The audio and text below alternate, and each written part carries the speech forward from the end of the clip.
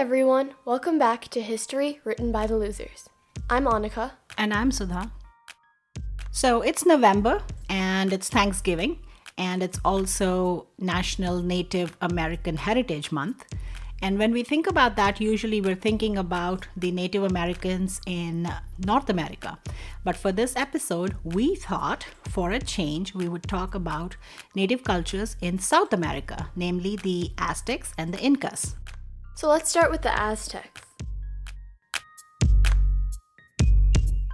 The Aztecs were called the Mexica people, and they originally were founded around a central valley in Mexico, the city of Tenochtitlan. And in modern day context, a lot of us, what we know of the Aztecs is that they were fearsome or bloodthirsty or a gruesome people. A lot of us think about the human sacrifices that we've heard about, but we don't know that much about the actual culture. And that's because most of what we know about the Aztecs is based on what the Spaniards told us, who began their conquest of the Aztecs 500 years ago in 1519. So the Europeans painted a really bleak picture of the Aztec life before the Christians arrived, and a lot of scholars attribute this to maybe remorse or guilt about what they had done. And in the 1970s, archaeologists also found more Aztec artifacts, and these helped paint the Mexica people in a barbaric and violent light as well. So what do we really know about the Aztecs?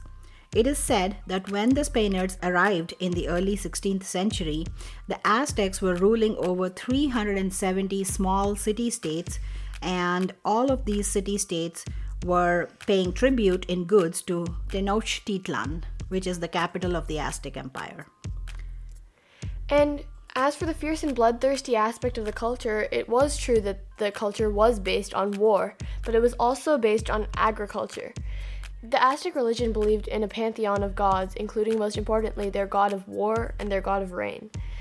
As the Aztecs expanded, they sustained their empire through military conquest and through tributes. So it did require quite a bit of ferocity. But the society was very complex. Yes, it was socially divided between the nobility and the populace. The nobles included the rulers, the priests, and the military, all of whom had multiple privileges in society and did not have to pay taxes. The poorer people had to work hard as painters, poets, sculptors, peasants, doctors, or architects, and they attended schools to learn their trades. They received military training, but they also learned about religion, music, and their language. We know this because they left codices with pictograms and texts that told their history in their language, the Nahuatl. When the Spaniards came, the capital city had approximately 200,000 people. It was one of the world's largest cities in the 16th century. They were one of the world's greatest civilizations at that time. But of course, what many of us know now of the Aztecs was their history of human sacrifices. So there is this legend that only the Aztecs used human sacrifices, but a lot of historians attempt to highlight that this culture existed in many ancient cultures.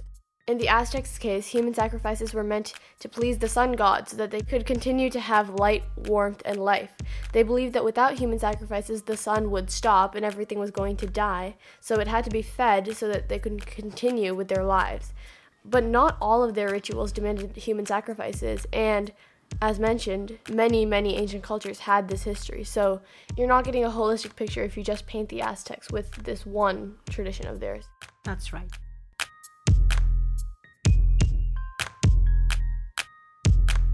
So the Aztecs were a thriving culture, right? And they were doing well. They had these multiple city-states, they had a tribute system, they had a language, they had a culture, they had a religion. But as we've hinted at, all of that was about to end, and that came with the arrival of the Spaniards. Spanish conquistador Hernán Cortés completed the invasion of Mexico's most powerful empire. Most of what we know about the Aztecs comes from the glorified tales that were told by the few hundred Spaniards who landed near Veracruz on the Gulf of Mexico. So he landed near Veracruz on April 22nd, 1519. He had only a few hundred troops, and shortly before that, he had fought against indigenous Maya people in the southeast. And actually that war had resulted in a truce. The Maya people presented slaves to Cortes, including a woman named Malintzin, a Nahua woman who could speak the Aztec language.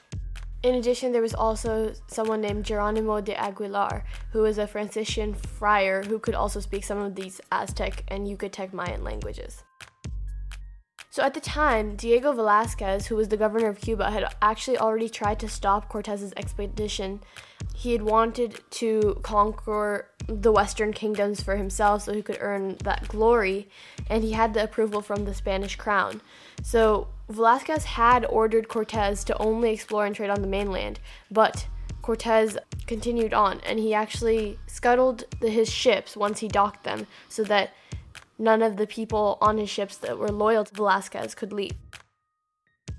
So now that Cortes was on the mainland, he, with his translators Malintzin and Aguilar, quickly went to work with the local Totonac people who were happy to rebel against the Aztec tax collectors in the area. Because as we mentioned, the Aztecs had a vast empire which depended on that tribute system, and so obviously not everyone was happy with that. So the Totonac informed him about the Tlaxcalans, who were also enemies of the Aztecs, who would serve as potential allies.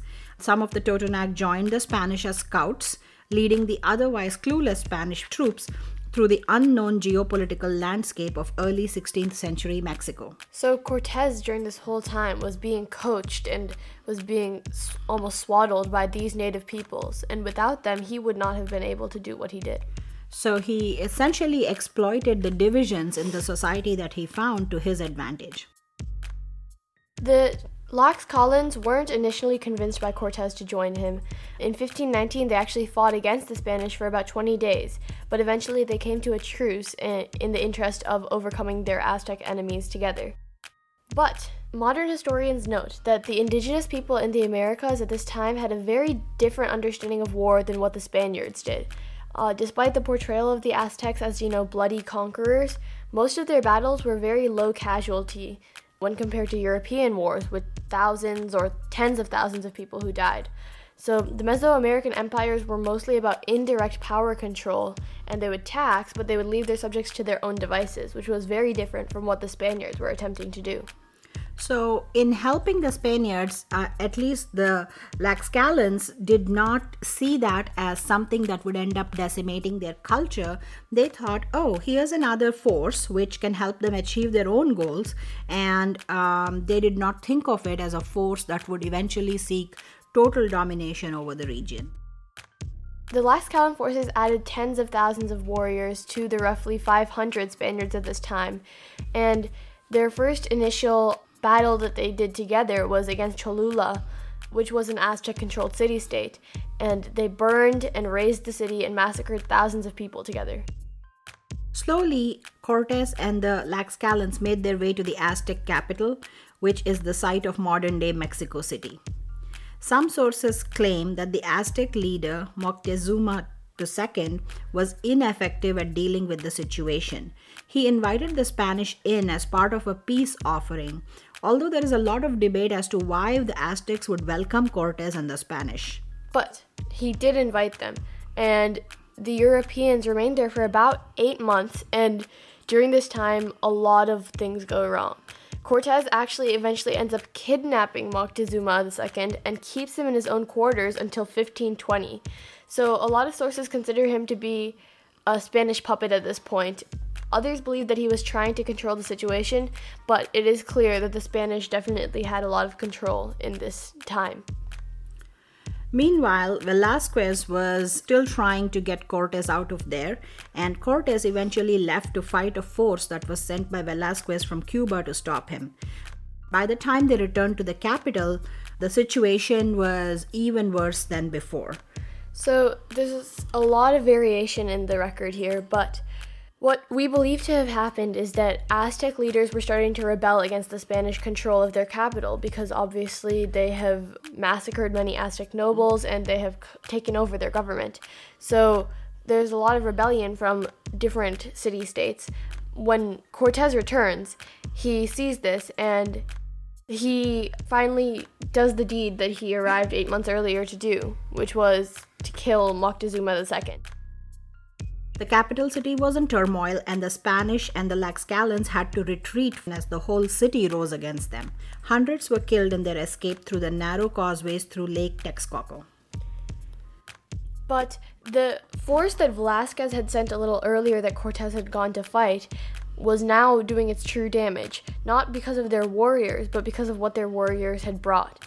Smallpox began to tear through the region, and it claimed the life of Moctezuma II's successor as well.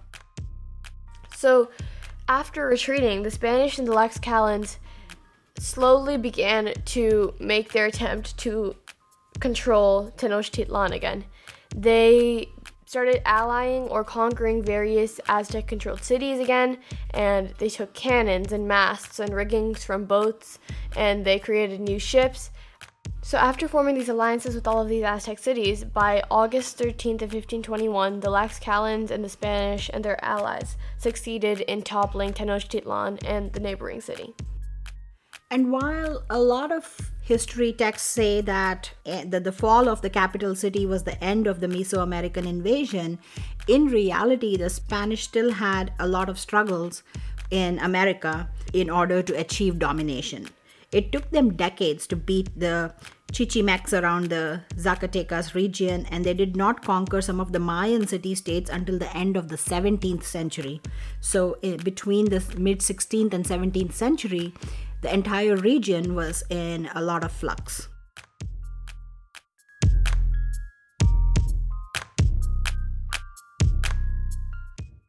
So we've talked about the conquest of the Aztecs, but a lot of historians now actually don't use those terms, and instead call it the Spanish invasion, because millions of people today still speak Nahuatl, the language of the Mexica, and the term conquest of the Aztecs implies finality. It implies that these people are gone, whereas these native peoples still continue to live in these areas and continue on the culture of the Aztecs in some form. So, in order to recognize their resilience, we no longer think of it as the conquest of the Aztecs, but rather just one more invasion on their culture which they survived. The story that many people have been told in the past was that the Spanish had just arrived to Mexico and easily conquered, the submissive native peoples there. Not even the submissive native peoples, but they on one hand aggrandized the culture as this fierce and terrible human sacrifice making people who were then converted to Christianity and, made civilized. And so that narrative is all wrong. But they also aggrandized their own story, and they aggrandized how powerful they were in order to do that. Whereas they relied a lot on the native people there, and they relied on things beyond their control, like disease and political differences amongst the native peoples. They exploited that. So rather than being this grand conquering army, they were actually more of a political organization that used the differences amongst the native people against them. And a lot of it relied on just being in the right place and having, some amount of luck. Right. Serendipity rather than purpose.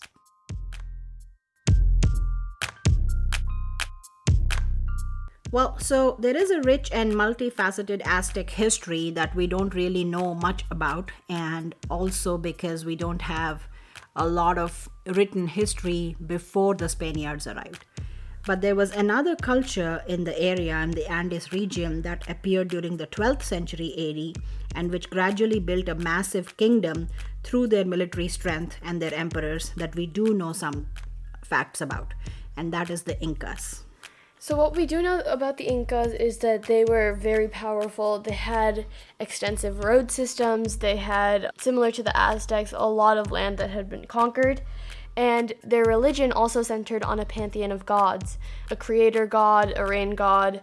There are impressive shrines that were built throughout the kingdom, including a very famous, massive sun temple in Cusco that measured more than 1,200 feet in circumference.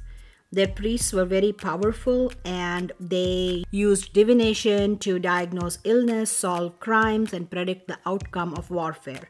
In many cases, this required animal sacrifice.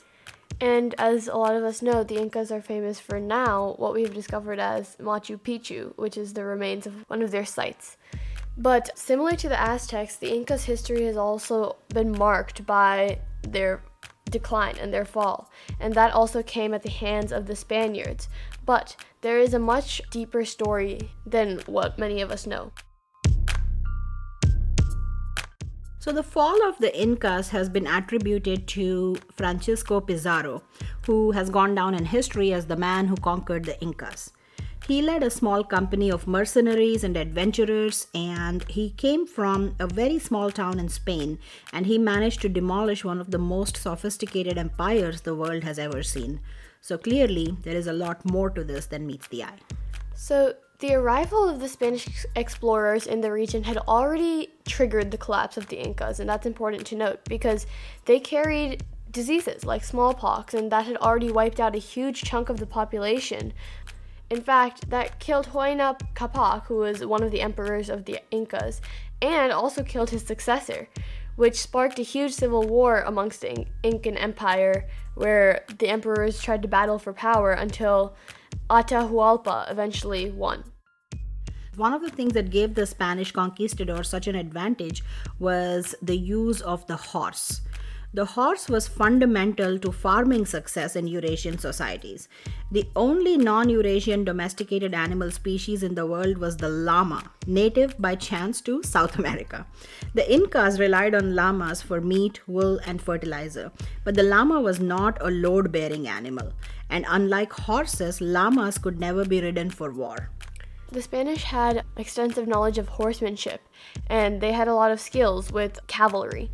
So to people like the Inca who had never seen humans ride animals before, not only was it frightening to see such a large collection of troops on horses coming at them, but it was also frightening just in fact to see the animals themselves. And that advantage that the Spanish had really played a major role in the fall of the Incas. But Pizarro's men only brought 37 horses to Peru, so that was really not where the shock value was for their advantage. They had something that the Americans did not. They had steel. For thousands of years throughout Eurasia, metalworking technology had evolved, and discoveries like gunpowder had also migrated from China. Political competition in Europe had fueled a medieval arms race, so Pizarro's conquistadors were armed with the latest and greatest in weapons technology at the time: guns and swords. The Incas, meanwhile, had never used iron. They did not know what gunpowder was. Their geography had not given them these resources, and they hadn't received technologies from any other societies because they were pretty much isolated from the rest of the Native American cultures. Other than guns and swords, the Spanish had one more trick up their sleeve that the Incas did not, and that was their ability to write. And this played a major role, as we will see. The Incas did have a very extensive way of counting tributes from their city-states, but they did not have a written language system as we know it now, and so that is eventually one of the factors that led to their demise. So on the eve of his attack on the Incas, Pizarro and his men were attempting to discuss how to tackle them, and it was almost impossible. But as we mentioned, writing played a major role in their success, and that was because they had accounts of past experience. Because only 12 years before, Hernan Cortez and his men had faced similar odds against the Aztecs.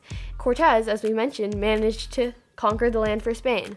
So when they did that, Cortez sent his soldiers back and sent written accounts back to the general public in Europe, where it was widely published, and these became essentially lessons for Pizarro and his men.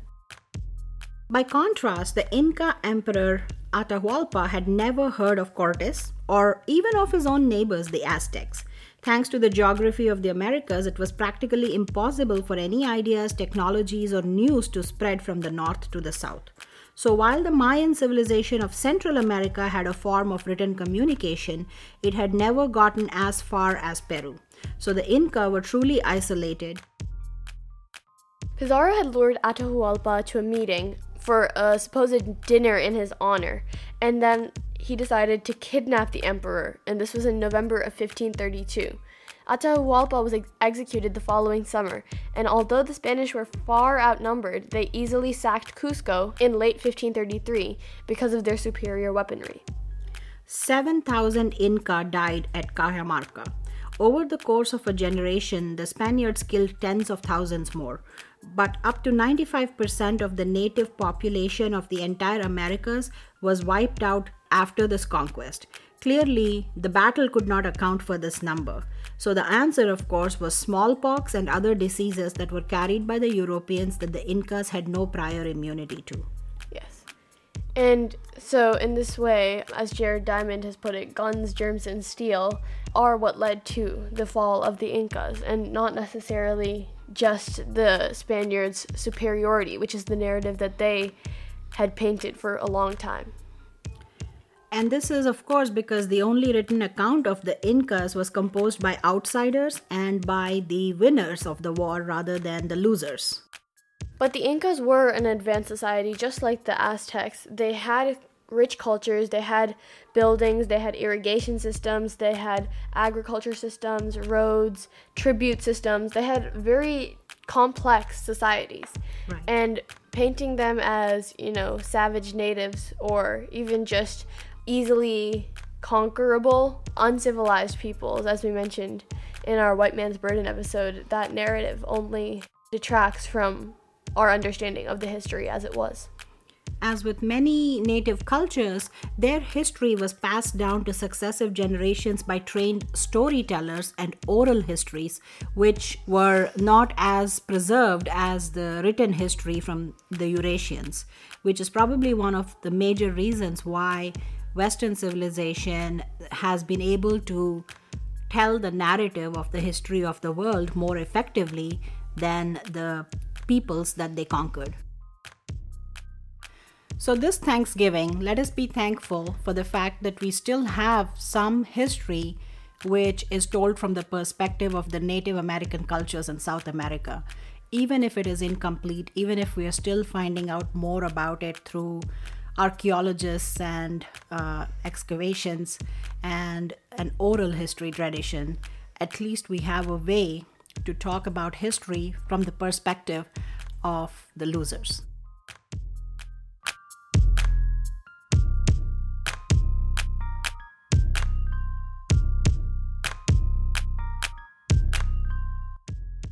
Thank you all for listening. Make sure that you subscribe and follow us on Instagram at History Written by the Losers and on Twitter and TikTok at History Losers. For our American listeners, we hope you had a wonderful Thanksgiving. We're all thankful for your support and that you take the time to listen. And we'll see you next month for another episode of History Written by the Losers.